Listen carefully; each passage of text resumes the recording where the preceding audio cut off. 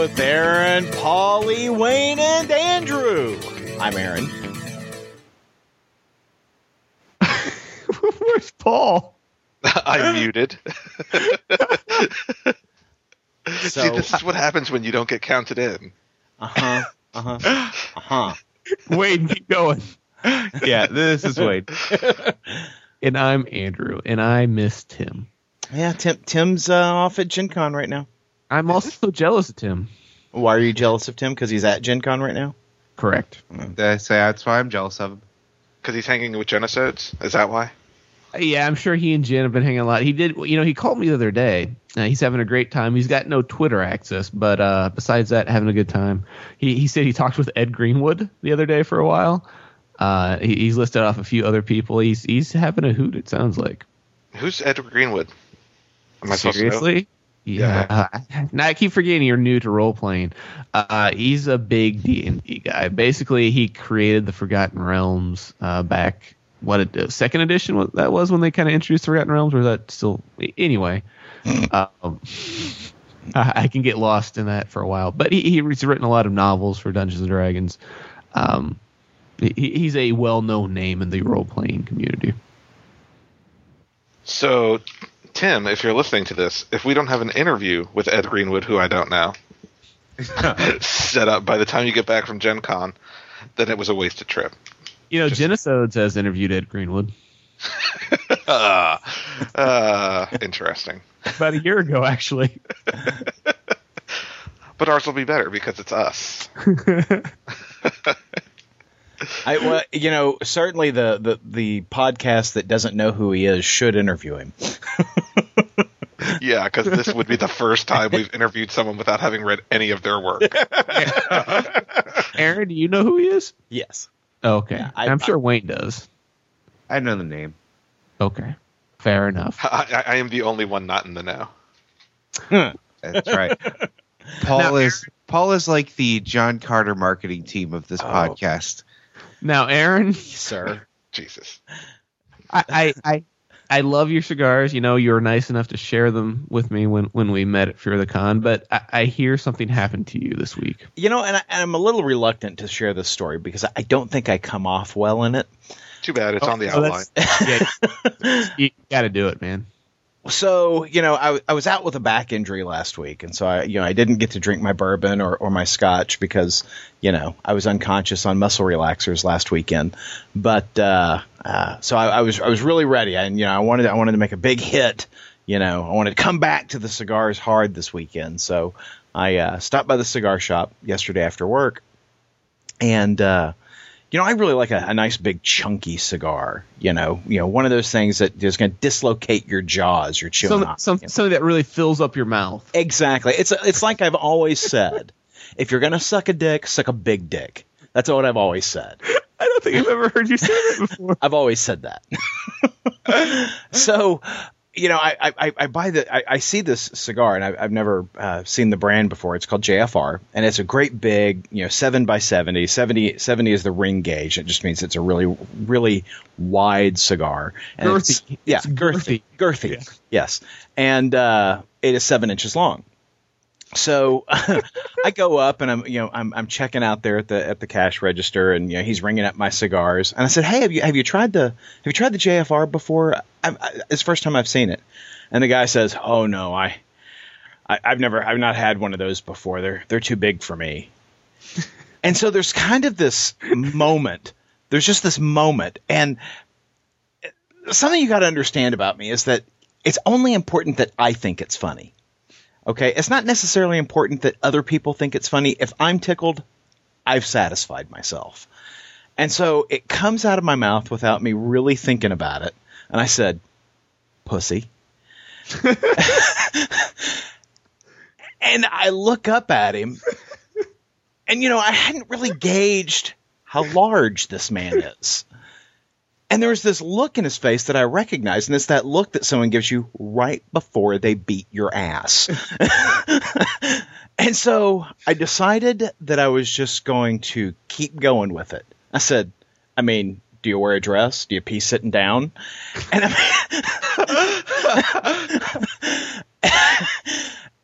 I I think I've been banned from the store. The transaction did not finish well. He didn't think I was funny one little bit. Aaron. See, I thought you were going to go with the classic of "That's what she said." No, you went with pussy. Yeah, so you go into a cigar shop and call the owner a. Yeah, that's fantastic. Yeah. See, like I said, I don't come off well in this story. So, do you need some links for mail order? I think I might. See, Wow. did he actually? What did he say to you? He said not a word after that. I mean, he was just glaring at me.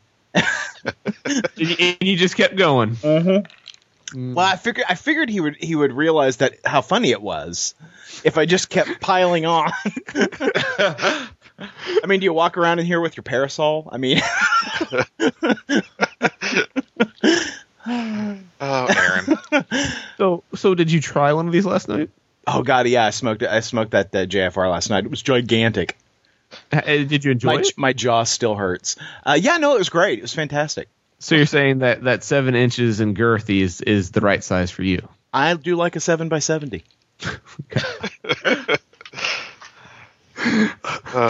Paul, tell us another story so I can get images out of my brain. Well, this story also begins with Aaron. Oddly enough. So Aaron sends me a picture of a Superman Kingdom Come Alex Ross design statue. And he says, "Ooh, look what I just bid on eBay." No link. Yeah. I have learned a long time ago you don't share eBay links with Paul because the little fucker will outbid you. He just sends me the picture, and he's like, and I said, "I noticed you didn't send me the link." And I was like, I don't have access to eBay. So I downloaded an eBay app for my iPhone. Oh, no. And I found this other Superman statue. Design. It was in the design of the Max Fleischer cartoon. And it was just awesome. And so I bid on it. I'm like, this is great. Well, the bidding ended when I was asleep. Yeah. And, of course, someone outbid me by like 41 cents. And so, I'm talking to Aaron the next day. I'm like, remember when eBay you used to be able to get good deals on eBay, and you used to be able to win shit and fuckity fuck. I was so mad. And that was exactly our conversation. So in my fit of anger, I was like, I'm going to win a Superman statue this week. So I bid on a couple more. And yeah, I ended up winning 3 of them. Well, now your Superman shelf has grown exponentially. Yeah, exponentially in one very expensive week. Because if anyone doesn't know, I'm trying to build up my Superman collection, so I'm like, Superman statue would be nice there. And now there will be 3 there. Were they at least 3 different ones? Yes, they are 3. Okay, so you didn't, because it would have been funnier if you would have won 3 of the exact same statue. No, there are 3 significantly different ones. One is Superman standing in front of the American flag with an eagle on his arm. One is Superman breaking from the chains, that iconic pose. And then another one is a maquette for the Justice League animated series. And I got them all for less than the cost, than the cover price, as it were, of one of them. Because one of them came in yesterday, and the SRP on it is $150. Wow. I got all 3 for less than that. So I got a good deal. I just wasn't planning on spending so much this week. And so when that happened, when that incident occurred, I deleted the eBay app from my phone. I think I have enough Superman statues for one Superman collection right now. Well, and now you've got to deal with the Nightwing sale on Comixology. Oh, those bastards. 99 cents of the including the run, the 1996 to 2000 whatever run of Nightwing, which is so good. Yeah, if you're not tuning into the weekend sales on Comixology, you are missing out. Yeah, I mean, they have some other good stuff. They had like a Scott Pilgrim sale recently too. That was pretty impressive. Yep, they did. Yeah, see, I avoid eBay, Paul, because I'm afraid of how many things I would end up bidding on. Like last year, my wife got me the action figure set of the Death of Superman. And it's got Superman, Doomsday, Guy Gardner, Fire, Ice, and Bloodwind. So if I went out to eBay, the first thing I would want to do is I want to round out the rest of that. I need Booster Gold, I need Blue Beetle, I need Maxima, I need everyone else involved in that storyline, and I don't have them. So I would just start buying figures like crazy. And then they would get in, and I'd compare the two. I was like, the size isn't quite right with that one, so I have to go back to eBay to buy another set. And it's a long, horrible path I don't want to go down that leaves me broke. Yeah, I'm done. I think I'm good on additions to the Superman collection for the next couple weeks. And if you want to read more about Paul's continuing engagement with Superman, if you don't go to the website, he is writing a semi-regular column called In Search of Superman. That's been pretty interesting because as a I'm too cool for Superman guy, I've learned, because I don't know that much. I've been following along with Paul's journey. But speaking of throwing money at things. You guys might remember 2 weeks ago we talked about the Reaper Kickstarter. It is now up to $787,000. I wonder if I should just wait on Kickstarters until they're fully funded before I contribute. That way I know the project is going to happen. Once they're fully funded, you don't want to kick. You can't at that point. You got to do it before it actually. Oh no, I see what you're saying. Once they meet their goal. Yes. Yeah, once they meet their goal. Sorry. Yeah, their goal for their project was only $30,000. But see, there's no reason to wait, Paul, because you don't spend any money unless it does reach it. This is true. But, true. I don't want to contribute to something and then be disappointed. Well, and what's hard about that is that, particularly if it's one of those a longer Kickstarters, you can forget that you've kicked in. Yeah, and then suddenly the money disappears, and you're like, "What the hell?" Yeah, I've had that happen. Particularly if you've been out there on like a lot of them, you're like, "Oh, I'll chip in, 20 here, 30 there," and then the next thing you're like, "What the hell happened?" See, the Kickstarter that I'm afraid won't be finished that I'm on is the Honey Badger barbecue sauce. Barbecue sauce with habanero, and the bottle is shaped like Honey Badger eating the snake. It doesn't look good. It doesn't look like it's going to make it. That's too bad. All right, Knights of Rainsboro fans. I think every Knights of Rainsboro fan should kick in with a comment to say I contributed because of Knights of Rainsboro at ideologyofmadness.com, so that way they can put our name on the bottle. Well, they have a fairly low price point if you just want one or three bottles, as I recall. Just saying. I haven't looked at it recently, but the Reaper one, for $100 pledge now, you get 155 miniatures. That Kickstarter is pretty awesome. So to give you an idea, if you were to go and try to buy one blister with one figure in it at a store at regular price, it would cost you $3.99.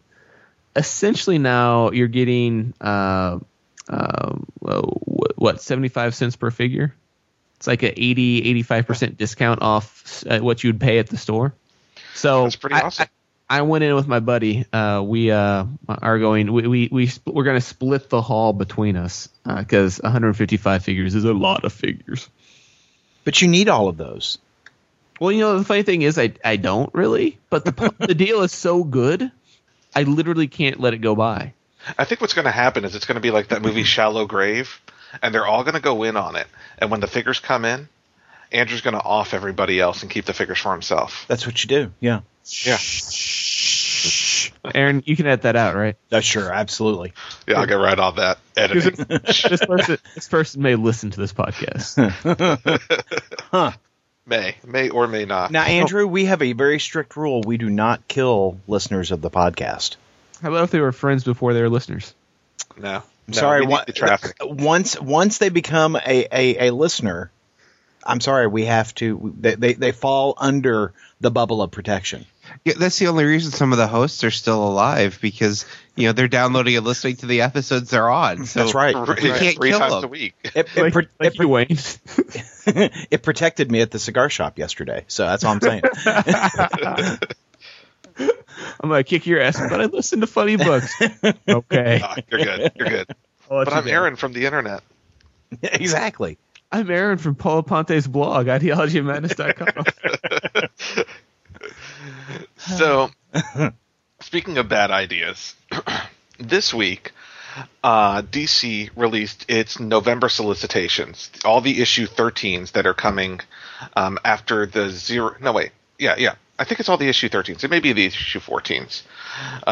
that are coming out in November. And, there's this big hullabaloo because they reveal on the cover for Batgirl number 13 or 14, it might be number 14, the Joker's new look. So they've been trying to keep this hidden. They've been trying to keep it a secret. As everyone knows, in Detective Comics number 1, Joker had his face removed, and DC blew the reveal in the solicits. And I know for one, Greg Capullo, I think it's Cappy. Yeah, Greg Cappy. Is not happy about the reveal because he's been, he's the one who designed the new look, and him and Scott Snyder have been working on keeping it a secret, and the powers that be decided to reveal it in the solicitations, not in the context of the story.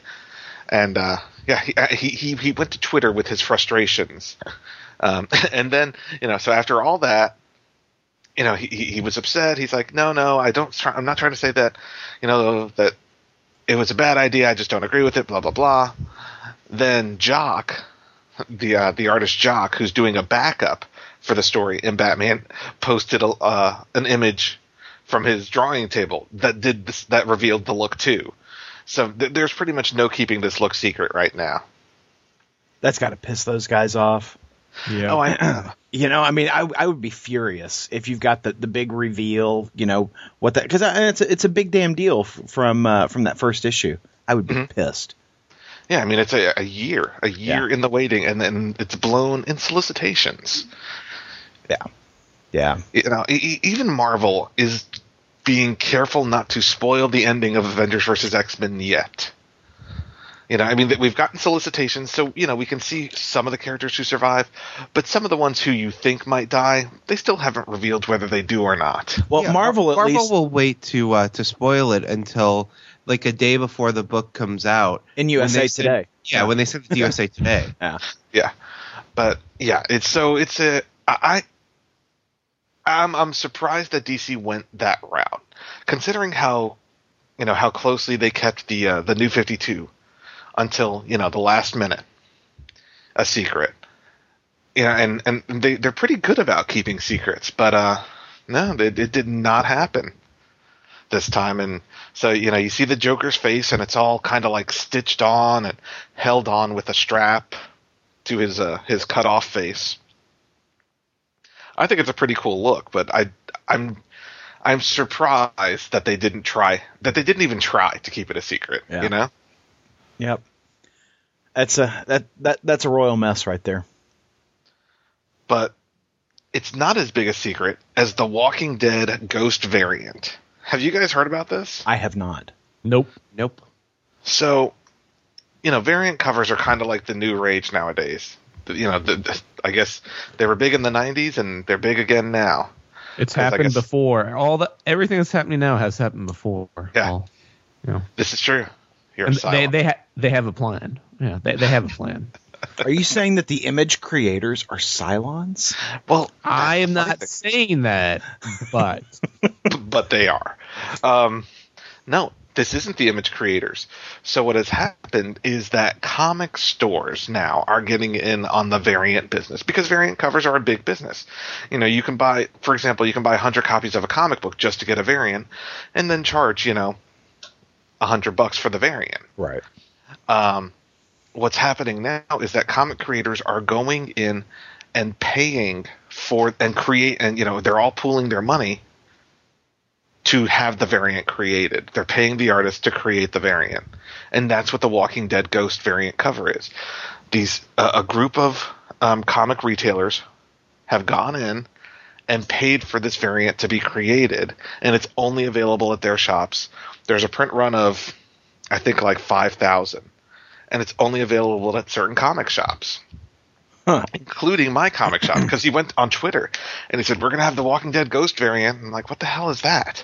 He said, one of few shops that do. We're talking maybe 20 shops, 30 shops that have this variant in the United States or in the world. Wow. Of course, it'll be on eBay. But I've got to be the voice of I just don't care. The cover, to me, I mean, I enjoy a nice cover, but it's not why I buy a comic book. I don't feel a need to collect variant covers. I don't feel a need to pay 20 times cover price to get a cool cover on it in the post market. Yeah. Would now be the time to point out that you don't buy physical comics at all anyway? Sure. And you just buy them digitally, so there's the variant cover debate doesn't even come up for you. But even in the 90s, I mean, we can go back to the 90s when variant covers were all the rage, and you had the special foil, in the bag and yada, yada, yada. Even then, back when I only bought physical comics, I never had the slightest inclination to go cover hunting. No, and I gotta agree with Andrew. I'm totally in. I don't care about what cover I get with my comics, because they're like, well, which cover do you want? I don't give a shit. I really don't.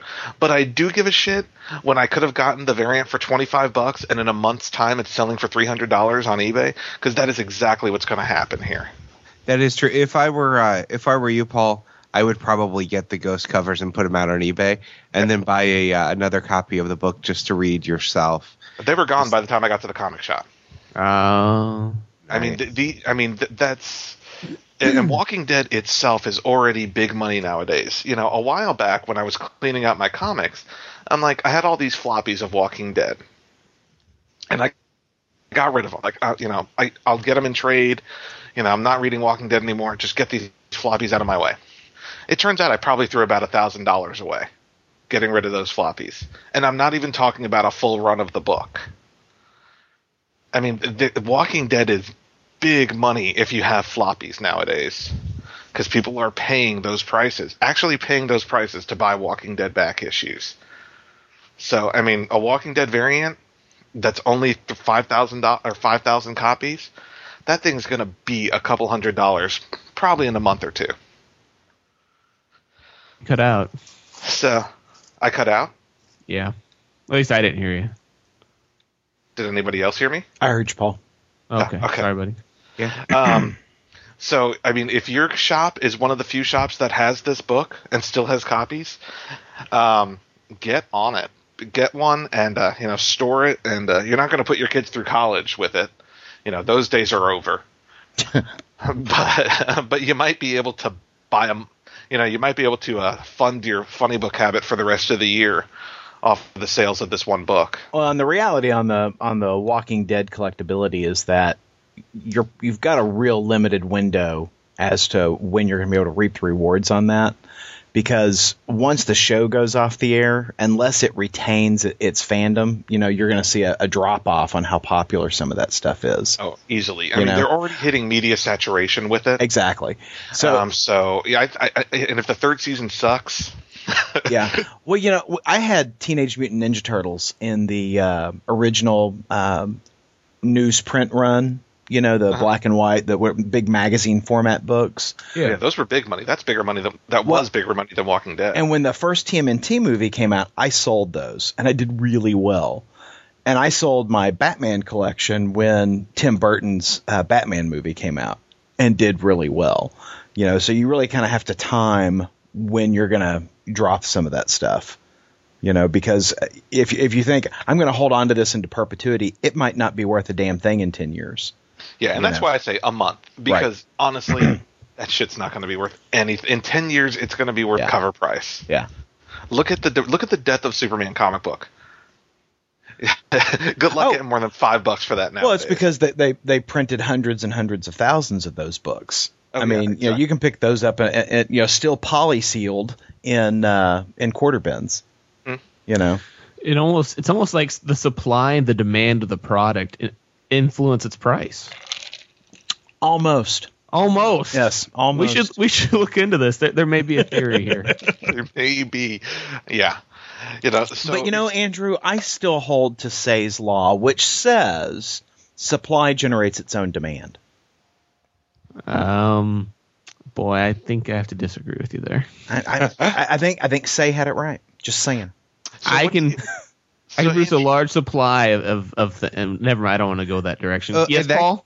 In that case, the demand must really be there for the wedding of Superman, because I see that thing, hundreds of copies. Every quarter bin out there has one. You know, Wayne, that is a 10. much more eloquent way of making a point than I was going to go. Thank you for that. Well, how big do you think the demand was this week for Before Watchmen Rorschach #1? I think a whole lot of people were waiting and just itching for that book. Rorschach is a very popular character, so I could definitely see people being very anxious for it. I think Rorschach is the most popular character from Watchmen. I don't know. Silk Spectre's got a lot of Silk Spectre 2 has got a lot of fans. No, this is true. This is true. She's young and anyway. Yes, Paul. Virile. She's got birth and hips. God. Oh my God. Birth and hips. What just happened? See, what happened there was it was funny, and then Paul took it to the next level. The level of hilarity. First he used virile, which is a term he used for mid. Then he went with birth and hips. That's how I roll. I love you, Paul. Before Watchmen, Rorschach #1 of 4 came out this week from the creative team of Brian Azzarello and Lee Bermejo.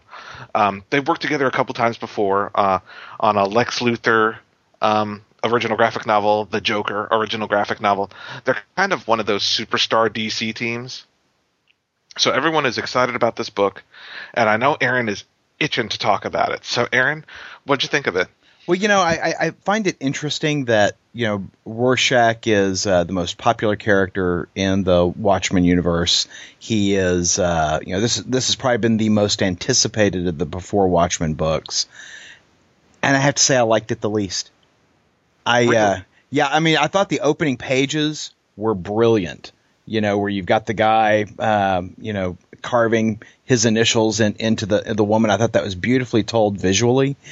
But I did not care for the writing on this book. It did not have the same tone as Rorschach from the Watchmen book. It felt like a different character. I don't disagree with you. I do think Rorschach in this book is he's much more. The Rorschach in the original book was pretty freaking cynical, but this one is just he honestly he reads like a villain.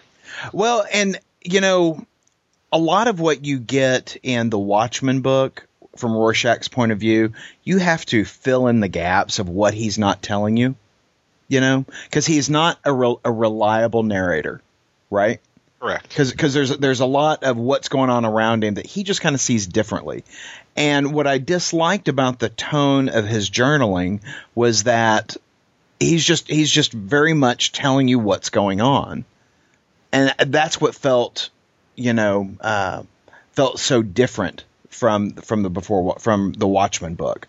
And that's what I had a hard time with. So I didn't feel like I was reading Rorschach. I felt like I was reading somebody else. Don't get me wrong. I'm gonna get the rest of these because I enjoyed it enough, but I just did not think that it was as good a book as the other first issues in the Before Watchmen line. I'm not going to disagree with your criticisms. I think they're all valid, but I did enjoy the book. Mm-hmm. I do think, excuse me, very different feel. And there have been dark books. Even The Comedian is a very dark book. This is dark to the extreme. Yeah, I was going to say, not as dark as this one. This is very much, the other books try to have a sensibility of a certain time, whether it be the 70s or the 60s. This Rorschach book really could take place in the modern day. No. You don't think so? Well, Times Square has been way cleaned up. Rudy true. took care of Times Square. Yeah. This is true. But it's just, it feels like a modern comic book, I guess is more what I'm trying to say. But I enjoyed it, and I thought the art was gorgeous. But yeah, it's one of those books you feel a little grimy reading. You've got porn stores and guys jerking off in nudie booths and all sorts of, creepy moments. Shooting up heroin. Yeah, shooting up heroin. Very, very dark. Darker than the original Watchmen. I would even say. You're right. It's very dark, but I really enjoy the art by Lee Bermejo. I think Correct. I'm saying that right. Yeah, I'd go with it. Okay. But I know what you mean, because they started with this great. They give you this because it's only 4 issues, correct? Right. And they start off with this great, this guy cutting on this woman, serial killer, crazy psychopath type guy. And I'm really excited because, my thought is that's going to be Rorschach tracking down this crazy guy. It's going to be cat and mouse, and it'll be fantastic, right? But then they take you kind of 90 degrees to the right and go down this, him trying to bust basically a drug dealer, or drug supplier, if you will. That felt very disjointing to me because I'm not really interested in him beating up on the drug guys. I want him to find out more what's going on with the serial killer. And they don't even resolve the drug dealer story in this issue. Right. It's like the two things have nothing to do with each other. And maybe we'll find that they all come together in the end. But I just want to get back to him tracking down this crazy serial killer that they're talking about. What did they call it? The librarian, or not that? No, the observer. Was that it? It was something like that. The bard. The bard. So I really want to get back to that story because that's the one that interests me. I'm very much less interested in the drug dealer storyline that's going through the book. Yeah, I mean, it feels it's a good introduction, I thought, but it's also just an introduction. It feels like an incomplete comic book at this point. And I know it's a 4-issue limited series, but it doesn't even feel like enough for a first issue. I mean, if he had wrapped up, if he'd ended the issue busting up the drug gang, that was kind of your introduction to Rorschach, and then issues 2 through 4 went into the whole serial killer storyline. That'd be one thing. But the fact that he's going to carry this into the next one, at least into the second issue, just kind of at least. But I'm going to buy it. I did enjoy it. I just feel like there's a lack of focus. But maybe you said, maybe it'll all come together. Yeah, well, hopefully. I'm on board for it. And I think there's only one more before Watchmen story that hasn't begun yet. Am I correct in that? Yeah, Dr. Manhattan. Yep. Dr. Manhattan, which is the one I'm the least interested in. The same. I really just don't care for that character at all, much less think he's going to be an interesting read. I agree. He's just so inhuman. He's not.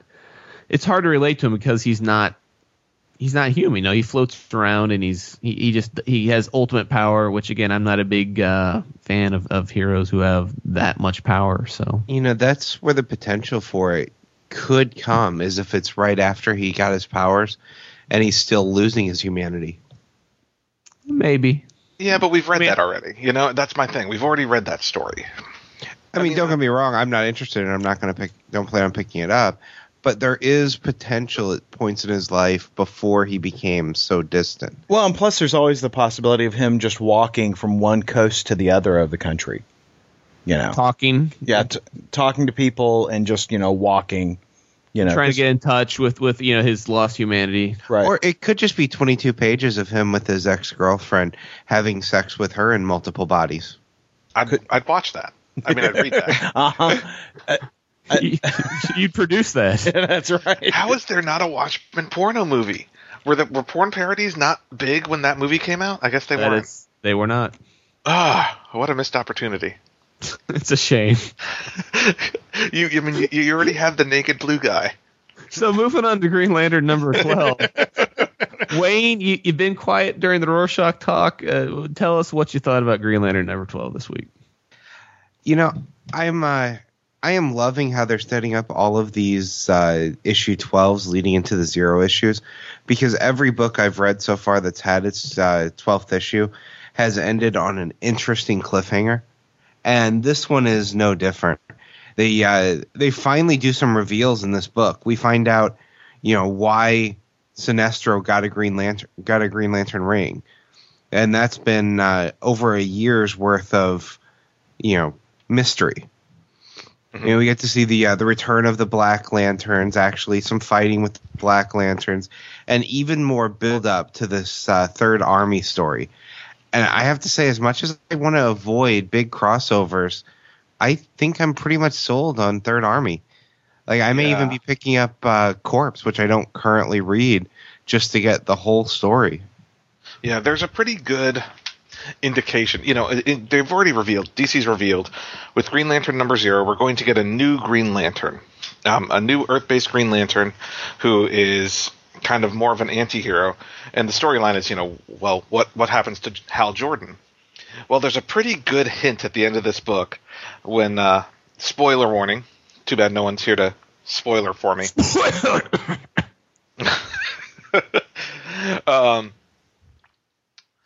Black Hand is looking into the Book of the Black, and the Book of the Black reveals to him that Hal Jordan will be the greatest Black Lantern. And I hope they don't wuss out on this. I want to actually see Hal die and become a Black Lantern. Yeah, I mean, I was thinking, I'm like, well, wasn't he just dead? But really, no. That was like 10 years ago. So, I mean, in theory, he could die again.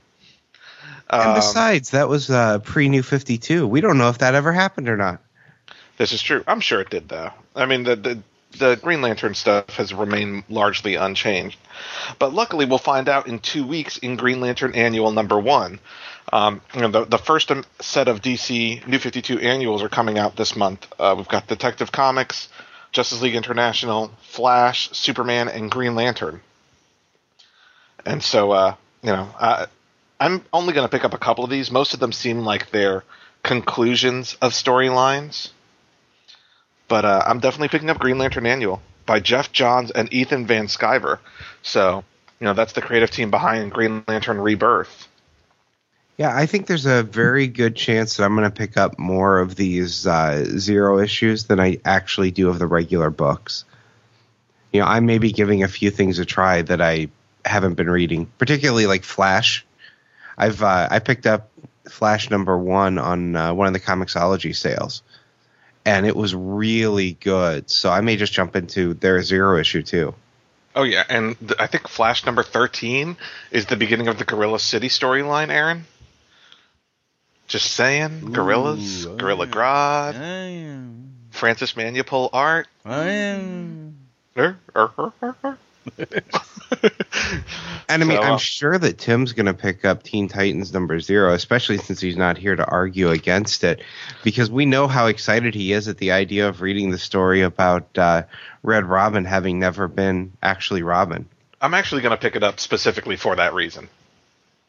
I'm curious to see how this storyline plays out. So, yeah, I'm with you. I'll probably pick up more Zero issues than I normally would of regular New 52 stuff. Especially since some of the new series are starting with Zero issues, like Talon and Princess of Power, or whatever the hell it is, Amethyst. Yeah, and it'll be the end of some of the 4 series they're canceling. I think they all got Zero issues. So it'll be the last we see of Voodoo, and that's really sad because the book has been very good at the end. Yeah, it's a shame. So, guys, this week, Amazing Spider-Man 691 came out, the final chapter of the No Turning Back storyline. Wayne, did you read this one? You did not read this one, did you? I did read this one. Oh, okay. So I guess this is the only book this week that we all read. Well, and I learned something from this book that I did not know before. Apparently, lizards and humans can exist peacefully. Can coexist peacefully. Yeah, exactly. We can build a coalition, if you will, between humans and lizards, and everyone can just get along.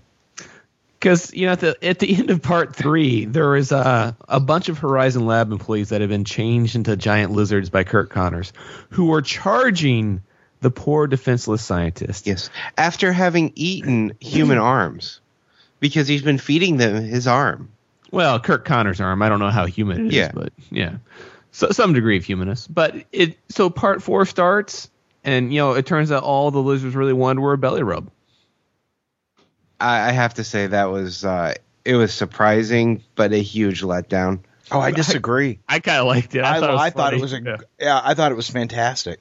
Last issue ended with such an epic moment of him, busting through the window just in time as the windows closed behind him, standing there ready to fight with the lizards all around him, and it was a perfect setup for this, this cool fight. And then they go with the, oh no, they're our friends. Why would they attack us? They would attack because they have the taste of human blood. Why would they eat a human arm if there's no reason for it? But I think it really plays in well with what that you bring up towards the end of the book, with how the evil really has nothing to do with the lizard side. It has to do with Kirk Connors, which that kind of plays into it and helps support it, because it shows that these people are turned lizards, but they're not out there Yeah, and I thought killing. I thought that was a beautiful reveal, though. Where the lizard realizes, oh my God, it's the human piece, it's not the lizard piece. By the way, spoilers. Yeah. but I don't get it, though, because they show Kirk Connors to not be ultimately that bad. At the end, he's like, oh, I deserve to be in prison. Well, you see, I'm not going to tell him. And so I'm like, well, you just said that he was the evil one. No, this is also another book that does something that I tend to hate. And that's the, we're going to transform him into his ultimate form that just happens to look a lot like the new movie version. You see, but Paul, the core of his evil came from Kirk Connors, but Kirk Connors didn't realize that. He projected that onto his lizard persona and blamed, and basically, gave all accountability for that evil to the lizard, so that the human side could just be like, it's just I'm a freak lizard, and it's this, the lizard brain driving me to do these horrible things. It's not me, you can't blame me. And then at the end of this, he realizes, he has that realization that it wasn't his lizard brain causing him to do all these horribly evil things. It was actually him. Yeah. And that's why when he's sitting there in the cell, he's saying, I deserve to be here. I'm where I'm supposed to be because, I am an evil person. It's not, I just can't continue to blame this fact on my transformation and the lizard side of me ruling me. It's really been me this whole time. Yeah. And that's what I really liked about the story. I thought it was excellently told. Agreed. And there's some funny bits, of course, like, Max Modell Lizard keeps following around his lawyer, and apparently they live together. Yeah. I thought he's going to check him for scales when they get home. Do you not know that Max Modell was gay? No. A, I didn't know he was gay, and B, I didn't know he was getting on with his lawyer. Yeah. I thought they revealed that already. Yeah. That was the gay part at least was very well established. I don't know if the lawyer part was. You know what they call that? Billable hours. No, I must have missed that when they revealed it, because it was new to me with this issue, which was interesting. But I like the fact that when he was listening, he would just follow the lawyer around and like nudge him in the side with his nose. I like how Bella and Grady, who have been dating before they turned lizards, now that they're lizards, decide just go ahead and start making out a little bit, which they had apparently not done in real life. I found the reveal of the Kirk Connors storyline to be very satisfying. Same here. I was very happy with the way that ended, and I thought it was a nice follow up to the Shed story that predated this. The lizard story where Billy dies. I really liked it. Now, Paul, the guy that looks so much like Deathstroke, the Terminator, at the end of the book. I'm assuming that's the original Hobgoblin. Okay, that's what he says. Well, I mean, because he gives his name, so yeah, it's Roderick Kingsley. Okay. Yeah. I've never read an original Hobgoblin story, so. Yeah, me either. I'm not that much of a historian on Spider-Man, but. Because they only revealed who the Hobgoblin actually was, like in the late 90s. When it originally was out, they went all the way, they did their whole it was Ned Leeds thing, but it never seemed to kind of ring true up until they did their a mini series that was, I think it was The Return of the Hobgoblin or something like that, where they revealed who it really was. And I thought they'd done some stories after that with him too, before he basically during the War of the Goblins storyline decided he was leaving the country. But then who did Phil Urich kill then? Ben King. What was it? Ben Kingsley? Ben Kingsley, the actor? Sir Ben Kingsley? Daniel Kingsley. Yeah, Roderick Kingsley had a twin brother named Daniel Kingsley. Oh, well, who was also the Hobgoblin? Yeah, he was the guy that Phil Urich killed. Right. Yeah, I got that. And took his stuff. It was like D&D. He killed him and took his stuff. You're right. I hadn't thought about that way, but you're right. It is a D&D campaign. Yeah, he was always kind of a snivelly character. That's why I was surprised to hear that he had taken up the mantle of Hobgoblin at some point. I'd say I'm excited about the story, returning the original Hobgoblin back. I want to see the how this plays out, but I don't think it's not going to be next issue. So I hope it doesn't wait too long before they do the storyline. Well, where are they going? Where are they going War for of the next issue? Hobgoblins is coming in a couple issues. Good. But next issue is the 50th anniversary issue Oh, right. that features the introduction of Alpha and is also $5.99. How many pages? I don't know. Okay. Hopefully 599. Yeah. Penny a page. Good luck with that. I don't know. Probably like 48. Well, I'm okay with that. And will there be a reprint in it, Paul? Almost certainly. I don't like the sound of that. I don't know that I'm gonna buy it, but I do have my ban on buying books that are half reprint. Well, I'm going to thumb through it. I'm not going to make a commitment until I see it. I'm really concerned about this $5.99 book. The only hope I have is that it's a reprint of something I haven't read, but my suspicion, Amazing Fantasy 15. No, because they just did. No, I think they just reprinted that. They just had a new reprint of Amazing Fantasy 15 that had modern coloring on it. They recolored it using digital effects and all that stuff. So they'll probably want to get sales off of that rather than Now, is 692 written by Dan Slott? Absolutely, with art by Wayne's favorite artist, Humberto Ramos. Well, I'm in. $5.99 for an Humberto Ramos book. Well, Yeah, half of it will be a reprint, half of right? it will be reprint of somebody who's a better artist, I'm sure. I don't know who, but it's got to be better. I remember Dan Slott saying something about it being original story, so it may not actually be a reprint. There may not actually be a reprint. I would be surprised if there wasn't, but I haven't seen a lot of reprints lately in Marvel books. Lately. That used to be the big thing, but They used to do it constantly. Yeah. Yeah, it cracks me up. It used to be a year ago. yeah, it used to be. But in the last year, I haven't seen any. So, I don't know. I'm going to pick it up regardless. I think if Marvel was wise, when they released the book digitally, they would release it in pieces. Hey now. With the first, story maybe being $2.99, $3.99. You can get the other bits for $1 each or something like that. I hate to tell you this, but I don't think that's how it's going to happen, Paul. Yeah, I don't think so either. While we're still talking Spider-Man, so next Thursday is my birthday. And one of the things that my wife is getting me is she has made, and it's already done in the basement, I just haven't seen it because she's, kept it hidden from me until my birthday, a Scarlet Spider hoodie, where she took the action figure that you got me at Fear the Con, Andrew, and she's used that as the inspiration, made she bought a blue hoodie online, cut the sleeves off, got red material to make red sleeves to go under it and sew into it, so it'll be like armless with red sleeves. She's made the image and painted the image onto the shirt in the front and the back for the spider. So I should have pictures of this for next week. But yeah, Thursday I am getting a Scarlet Spider hoodie. I'm excited. Fantastic. So how is she hiding it from you in the basement? If you know it's in the basement, how is it hidden? Are you just afraid to go into the basement because of the grudge or something? Oh, I just haven't gone to look at it. It's in the basement. It may be hidden. It may be out in the open. I don't know. But if I go down there, then I have to bring up the laundry. So Chores. Chores live down there, Paul. Well, I was just worried because I'm like, is that where the dead Asian woman lives? I mean, Dead Asian man.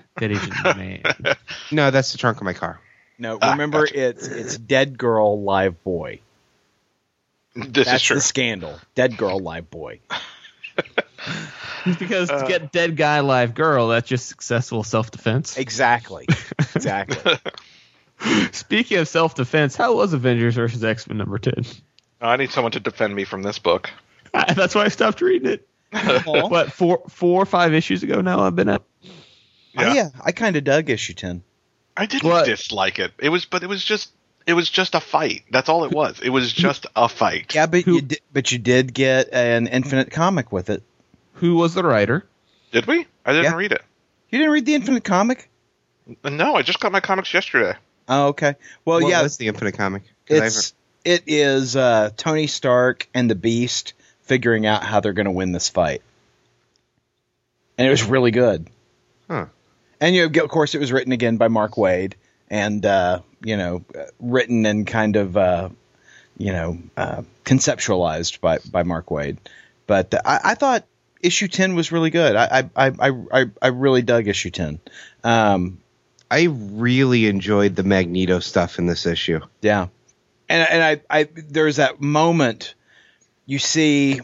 There's a nice little bit of foreshadowing on the page that after Emma really messes with Magneto, because Emma, if you recall, I think it was an issue or two ago where Emma realizes she's losing control over the Phoenix Force, and she's asking Scott to help her with it, and Scott's really falls on a deaf ear, and she's having this inner monologue, save me from myself, and then of course she just keeps going darker, and so she's now, as cruel as she was to humans, she's now being cruel to mutants, and Magneto calls her on it. Well, she mind zaps him and corrects his behavior. And when she goes away, you see there's this long shot of him looking over at his helmet, which of course protects him from, psionic forces and whatnot. So I think we're going to get a little bit of Magneto on Emma action. Plus, there's the scene at the end of the book where he is telepathically calling to Charles Xavier. Now, I am going to make a complaint about something, and I know that surprises everyone. But in the recent issue of Avengers, the Avengers call Xavier in to attack Rachel Summers because they're trying to knock out the telepaths on the X-Men team. Mm-hmm. And Xavier decides, after the battle gets really nasty, that he can't fight his children, and he's going to sit out on the sidelines. That he's not going to get involved in this. His former students are grown people; they're adults; they can make their own decisions. But clearly, Xavier's coming back into this. Yeah, it's a little silly because they released Avengers 29, which shows that on the same week as this book. Right. Even though Avengers 29 takes place supposedly during the events of Avengers vs. X-Men 8. Yeah. Yeah. The timing of the issues throws you off. Yeah. And it's a little stupid, I think. It feels too artificial. Yeah. I mean, I'm wondering, because everyone's like, oh, Cyclops is probably going to die at the end of the storyline. But I'm wondering if Magneto's going to be one of the ones to bite it. I think... Because I have not seen him in any post-AVX announcements. Well, the longer this story goes, the more convinced I am that Cyclops has to die. I agree. And I think if they killed Magneto, they would lose something for the new X-Men storyline. Because when you bring the X-Men from the past and show them, hey, Magneto is an X-Man now, I think that has an impact on those characters. Yeah. Yeah. I mean, I don't know what they're... I got to be honest, AVX feels a little lost to me. This issue wasn't bad, even though I do have to say the art felt majorly rushed. Really? I thought Adam Kubert's art was fantastic on this book. Really? I thought it just felt really rushed to me. Oh, I didn't feel that way at all. But the book frustrated me because it's just a fight scene, and it's, we mentioned the Xavier thing, that it literally negates something that happens in another book this week. Right. Well, it also has Scarlet Witch against Cyclops, and she's like, oh, wait, my powers aren't good anymore because he's too strong. But, it was like this whole setup. Scarlet Witch is the secret weapon. Scarlet Witch is the secret weapon. And she's like, oh, wait, no, I'm not. It's frustrating because she hasn't taken down any of the Phoenix Force. Well, and the Phoenix Five. There's a little bit of that in the Infinite comic that came out with this as well. So, oh, really? Yeah, you get more of Scarlet Witch and how she is actually the secret weapon.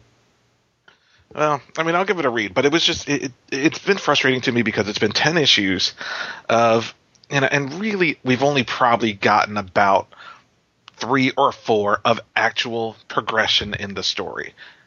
And this story could have been done in half the time. And my biggest gripe about this book, Aaron, AVX, correct me if I'm wrong. It's a bi-weekly book, correct? Uh-huh. Well, then why would issue 11 be coming out in 4 weeks? Well, because, Marvel can't keep to their own stinking schedule. But wait, they have 6 writers and 3 different artists. Uh-huh. And they still can't get a book out on time? Is that what I'm reading? That's correct. Yeah. Give me a damn break. And, I just read on Twitter last night that the book just went to press because, they were like, we just made it in under the gun, but AVX is finally finished. I'm like, or AVX 11 is finally finished. I'm like, are you fucking kidding me? Seriously? Yeah. You've been planning this story for how long?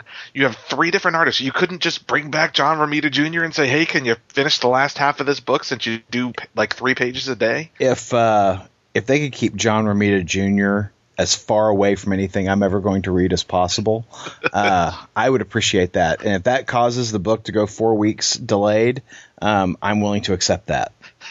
Well, because my concern is, okay, so issue 11 coming out 2 weeks late. How long are we going to have to wait for issue 12? It'll be out by Christmas.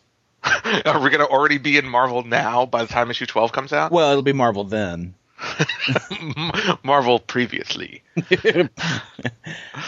It's just so frustrating to me because, 12 issues is hard enough to commit to for a storyline that I don't even like, much less with delays.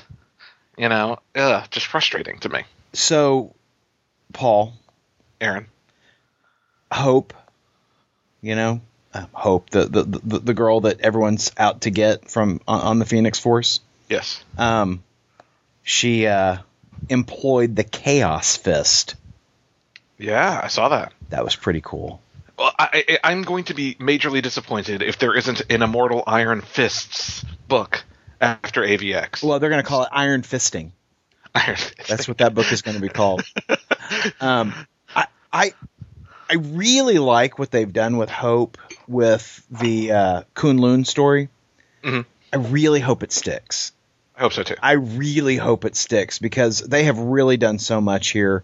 I need an Iron Fist book on the other side. So even if it doesn't have Danny Rand and it's just I would like an Iron Fist book and I would like it to be good. I don't want like that Power Man and Iron Fist book that Andrew and I were reading. That was Powder Man and Iron First. That was horrible. I was so excited about it, and man, it was if you're gonna have a Power Man book and Luke Cage isn't in it, you just stop. You can't call it Power Man for sure. I'm sorry. Call it Iron Fist and this other guy. Well, it's just I don't know. I really hope they come out with it. Unfortunately, the creative team that I'd want on the book is already doing Hawkeye. Yeah. And Ed Brubaker says he's not going to be doing much outside of creator-owned work for a while. Other than Winter Soldier, that's going to be pretty much his only work for Marvel. I would love to see Ed Brubaker doing a Iron Fist book again. Yeah, exactly. So we'll see. What else is frustrating about AVX? So you've got all of these AR codes that are probably not going to be anything interesting, but they're hard as hell to scan. I'm sorry.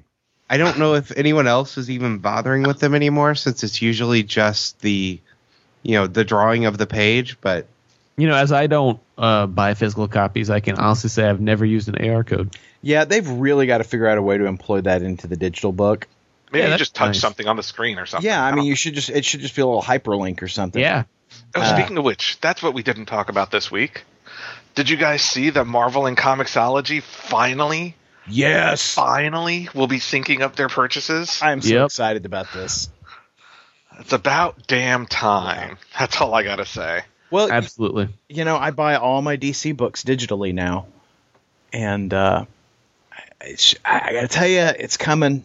I'm gonna be all on digital for my floppies pretty soon. Why wouldn't you? I mean, if you have a run you really love, you buy it in trade when it comes out. Exactly. Otherwise, you got your floppies on your iPad. Aaron, this excites me, and I'm happy for you. Well, what's really changed for me in terms of my my comic reading digitally is that I find that I prefer to handle my iPad versus handling the weekly floppy book. Yes. And so I find that I read my digital books before I read my print books. And I find that I'm not buying as many trades in paperbacks. I'm buying them in hardbacks. Yeah. I'm still the opposite. I very much prefer the floppy, and I read all of the things I buy physically before I touch anything that I buy digitally. And I gotta tell you, you're not having to make that weekly trip to the store. Like, just, being able to come home on a Wednesday night at 8 o'clock, be like, I wonder what I'm gonna buy this week. You just sit down in the living room, flip through, pick out what you want. What's nice is that, Comixology gives you that 3-page preview, so you can take a look and see if you like the artwork. And it is really changing my buying habits. And you you're never not have committed. to. You're not committed to buy an issue of a book that you don't want to buy. Right. You never have to sneak it. You never have to sneak it back on the shelf when people aren't looking. Yeah. Well, the best part about it, you don't have to find a place to put it. Yeah. You don't have to find long boxes, storage units, shit like that. Give it away to kids. I mean, Use it to line the bird's cage. Yeah. I don't know. I like the feel of the physical book better still. I like going to the comic shop because I like talking to the people that are there, and I like flipping through the books that I'm not going to buy or the books that I'm thinking about buying. Like, I hear there's a big reveal of here's what the Joker's going to look like, so I can pick it up and flip through it and see what it looks like and then put it back. Yeah, you're going to get all that on the internet anyway. So that's, I'm like, if there's the main frustration I have with some, you're going to get that for the big stuff, but the small stuff the internet doesn't care about. True. I think my main frustration is going to be if I ever went full digital, which I got to be honest, I really want to, is going to be the odd book that doesn't come out digitally. Right. And now most books do, but every once in a while, like The Shadow #2, exactly, still isn't available digitally. Doesn't come out digitally, and it's like, what the hell? And you know what that did to me on Shadow? I'm not buying it anymore.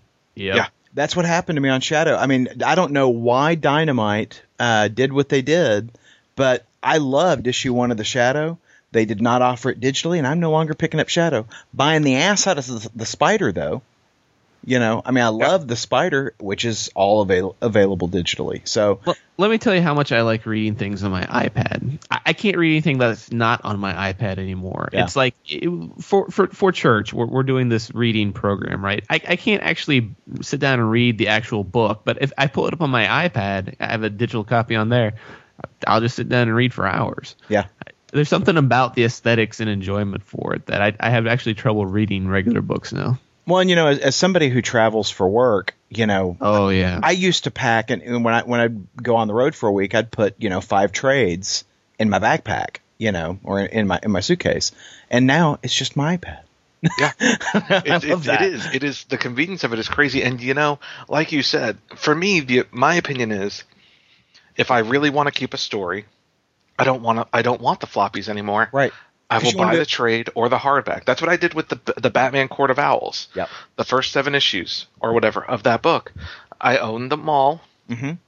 Well, I owned all the hard floppies, but I gave them away, and I got the hard cover. Thank you, Paul. By the way, no problem. And that's what I'm doing with Batman Now. Like, I buy the book. Is that a title, Batman Now? Batman Now. But that's basically what I'm going to do. And I'm going to do it more and more with it. Whenever new books come out, I'm just going to get them digitally. And if I like the storylines, I will have my digital copy. But if I like it enough that I want that hard copy of it, I'll buy the hardcover. Yeah. Well, yeah, I do hold with Wayne that I really love the sense of community I've got at my comic shop. I love my comic shop guy. I like talking to him every week. And that does keep me coming back. It's the only reason. It is the only reason. Sure. I mean, if I was in a situation like Andrew where there was a rotten shop where I didn't enjoy my comic shop guy, I would be whole on fully digital, and not look back because, I keep thinking, well, I could go full digital and just buy my trades there. But let's be honest. If you're buying your trades at the comic shop, you're spending money that you don't have to spend. Yeah. Because there are so many other cheaper places to get your books, unless your comic shop is having a great sale, like Zeus Comics is having right now. Everything's 50% off.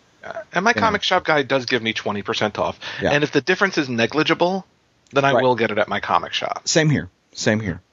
But I mean, sometimes, when it's $100 absolute edition and you can get it for $60 on Amazon.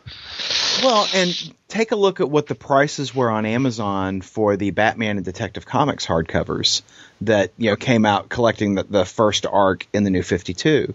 Ridiculously good. Those were like 40% off. Mm-hmm. And I was like, okay, I'm just going to buy these at Amazon, and I won't mention it or look directly in Richard's eye at Zeus.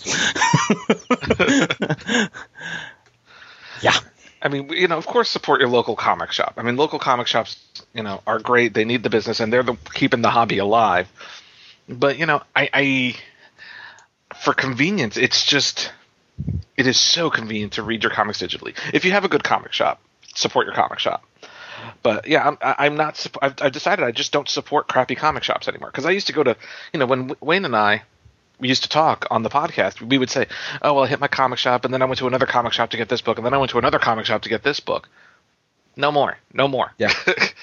Now I go to my one comic shop.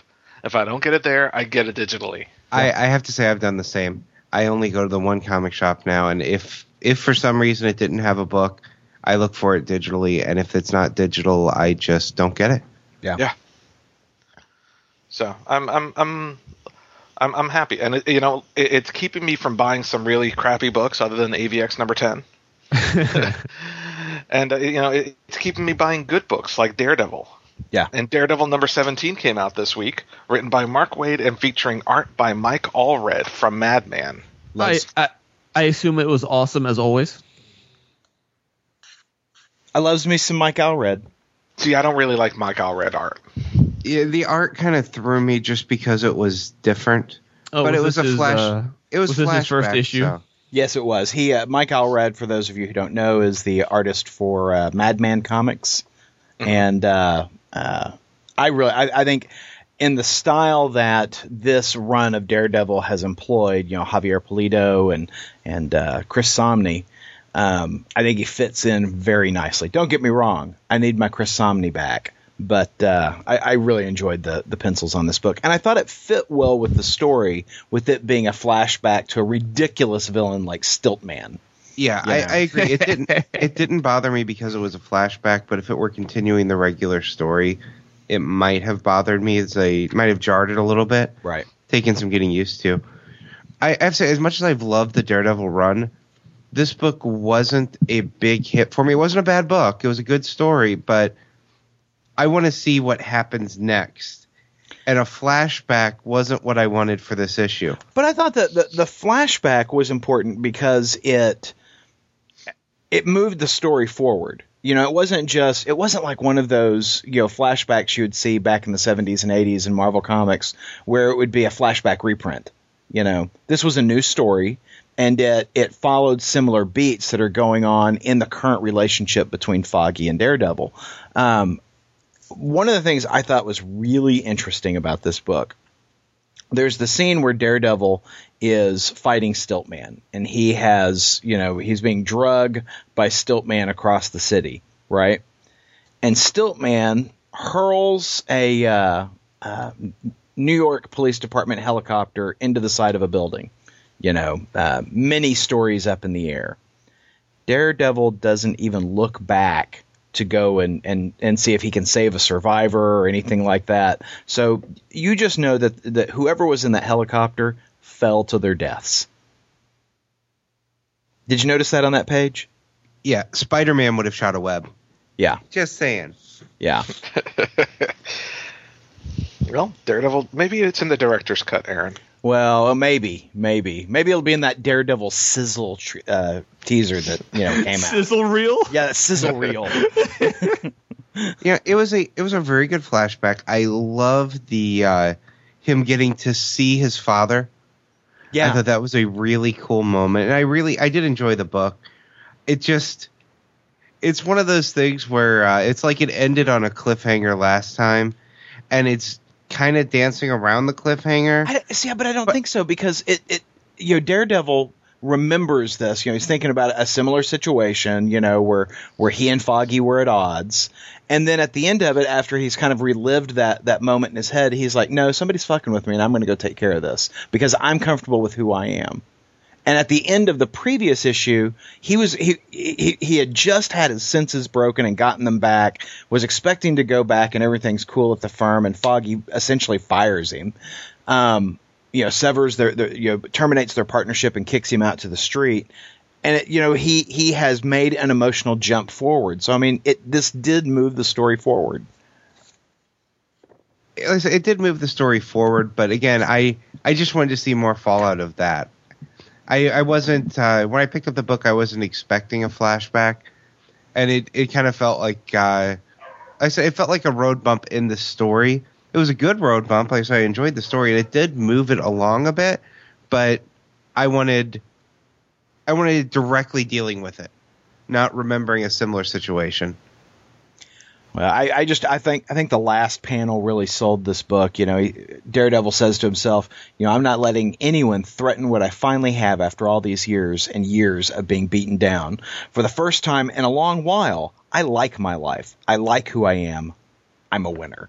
I really enjoyed this book. How about you, Paul? No, I agree. I thought it was I enjoyed the writing. I'm not a big Mike Allred fan, but I did enjoy the writing very much. It didn't move the story forward significantly, but I thought this was a good place to have this kind of story, that shows how important Foggy is to him and why he's going to fight for that. And, everyone's like, you may be thinking, well, we already know how important Foggy is to him. Yeah, we do. But the average reader of Daredevil in this current volume doesn't necessarily. Mm-hmm. I guess a good way to put it is it rolled the story forward, and I was expecting him to slam on the gas. Yeah, but sure. I think we're going to get that next issue with the villain, the Coyote. Uh-oh. Is Daredevil going to catch him stealing a suit? He might. Is Daredevil being mind-controlled? I think Daredevil's going to have a new sidekick after this issue named the Pocket Square. Perhaps. I was amused by the scene where Foggy is boxing up Matt's things, and he is handling Jack Murdoch's skull, with his bare hands. I don't know that I would actually do that. I don't know. Pussy. You sit down to pee there, Aaron? Walk around your parasail around the office every day? You enjoy wearing your dress while you're not touching skulls? That's a nice callback. Thanks, guys. You're welcome. So, to kind of wrap up our comic book discussion this week, we come to Saga, not Sega, Saga number 6 from Image Comics, written by Brian K. Vaughan with art by Fiona Staples. And what'd you think, Aaron? I love this book. I love this book every time it comes out. I think this book is fantastic. One of the top 3 books being published today. I want to tell you the best line of the book is when Hazel, our narrator, says, "And that's when my grandparents came to live with us." Yeah, that was fantastic. I don't want to ruin it for everybody, but it was a fantastic story. I think I really like where they're going with the multiple storylines that are laid out. But did you read the letters page? Oh, no, I did not. So I believe it was on the letters page where Brian K. Vaughan is basically saying that this is going, 6 kind of brings a nice little resting place to the different storylines. And it's going to be a couple months before number 7 comes out. No! Yeah, essentially he says that, they talk about the trade, which you probably like me are going to pick up, is coming out. And then right after the trade, it's going to be a $9.99 trade, by the way, for the first 6 issues. Wow. According to this. But then in November, after they've kind of caught up a little bit, we should expect number 7 to come out. Which this worries me, though. Where will you go for your depravity in the meantime? Exactly. I like how they're taking the time. They wanted to have a good product. They don't want to rush. They don't want to have a different artist because I really don't want to see another artist besides Fiona Staples on it. No, she's rocking this. Yeah, this is the type of story where you need the same art style consistently. Right. So I'm glad they're taking their time to put it out good. But I also remember what Ron Mars has written before on his CBR strip back around when Magdalena ended, which was, once you miss a couple months, the sales go down and becomes a loop. And because I also want this comic to succeed. Yeah, no, I do too. And like I said, I strongly feel it's one of the best comics being published today. I mean, it is so different. It is so well written. It is so well drawn, and certainly there are all kinds of weird things going on in this universe, but there are characters that you can really hook into. And I think there's a character here for everybody, I just, man, and I feel so much for some of these characters. I think this is just a fantastic book. Yeah, I mean, you've got the whole, Prince Robot storyline. You got the Hazel and her parents and now grandparents going on. And then you've got, of course, the Will. Yeah, and the Will, I mean, he's breaking my heart in this book. I mean, he's trying so hard to raise the money that he needs to go save that girl that's being held as a sex slave at the Sextillion, and he can't put it together. And this has been 2 issues that he's trying to put something together, but the Stalk was killed by Prince Robot, and he tells Prince Robot, listen to my voice, boy. Yeah. I aim to murder you right after I murder everything you ever loved. Yeah. And, I mean, it's a great panel. Well, I like how later Prince Robot gets chastised by the secret agent guy. You just can't kill him. Yeah, we got to work with these people. You just can't waste them for no reason. Anyway, I think this is just a great book.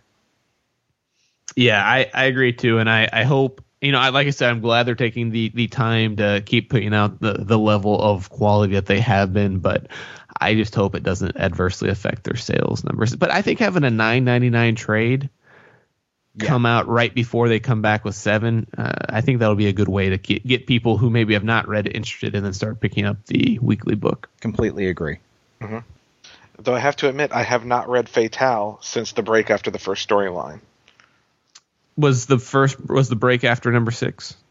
I think it was after issue 5 or 6. Okay. Yeah. Yeah, and we'll have to see if we all jump back board on Superbia, because it's coming back as an ongoing. I will be on that like white on rice. I will be there. So the question really for next week, Aaron. Sir. Will you be picking up Rocketeer Cargo of Doom #1 by Mark Waid and Chris Samnee? Yeah, I'm probably going to have to buy that twice. You actually had to ask that question. Have you seen the preview pages for that book? Yes. Oh my God. I will be picking up as well next week.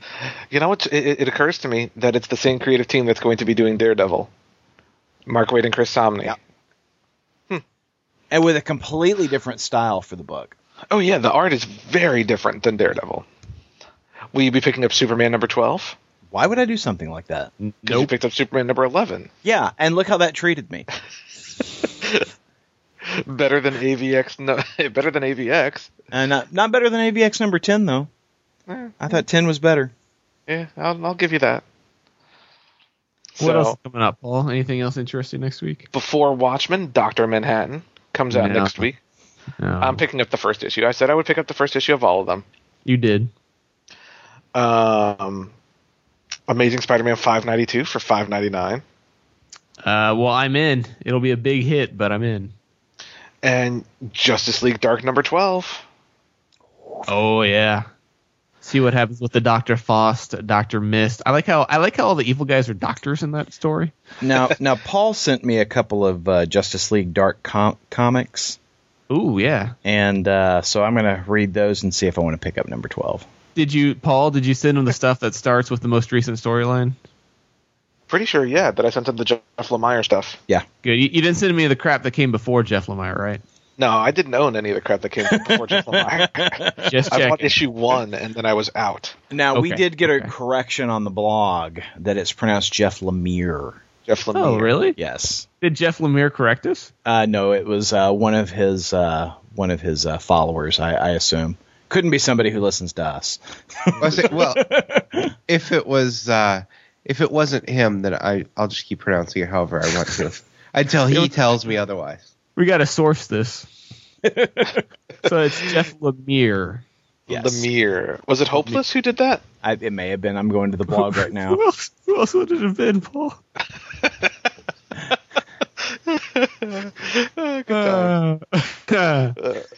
Also next week is America's Got Powers #3, which I know I will be reading.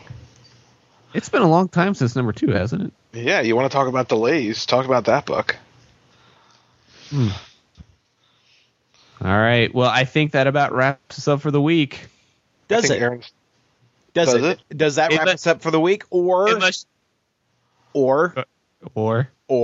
I need to remind people that if you're listening to this episode right now, our sandbox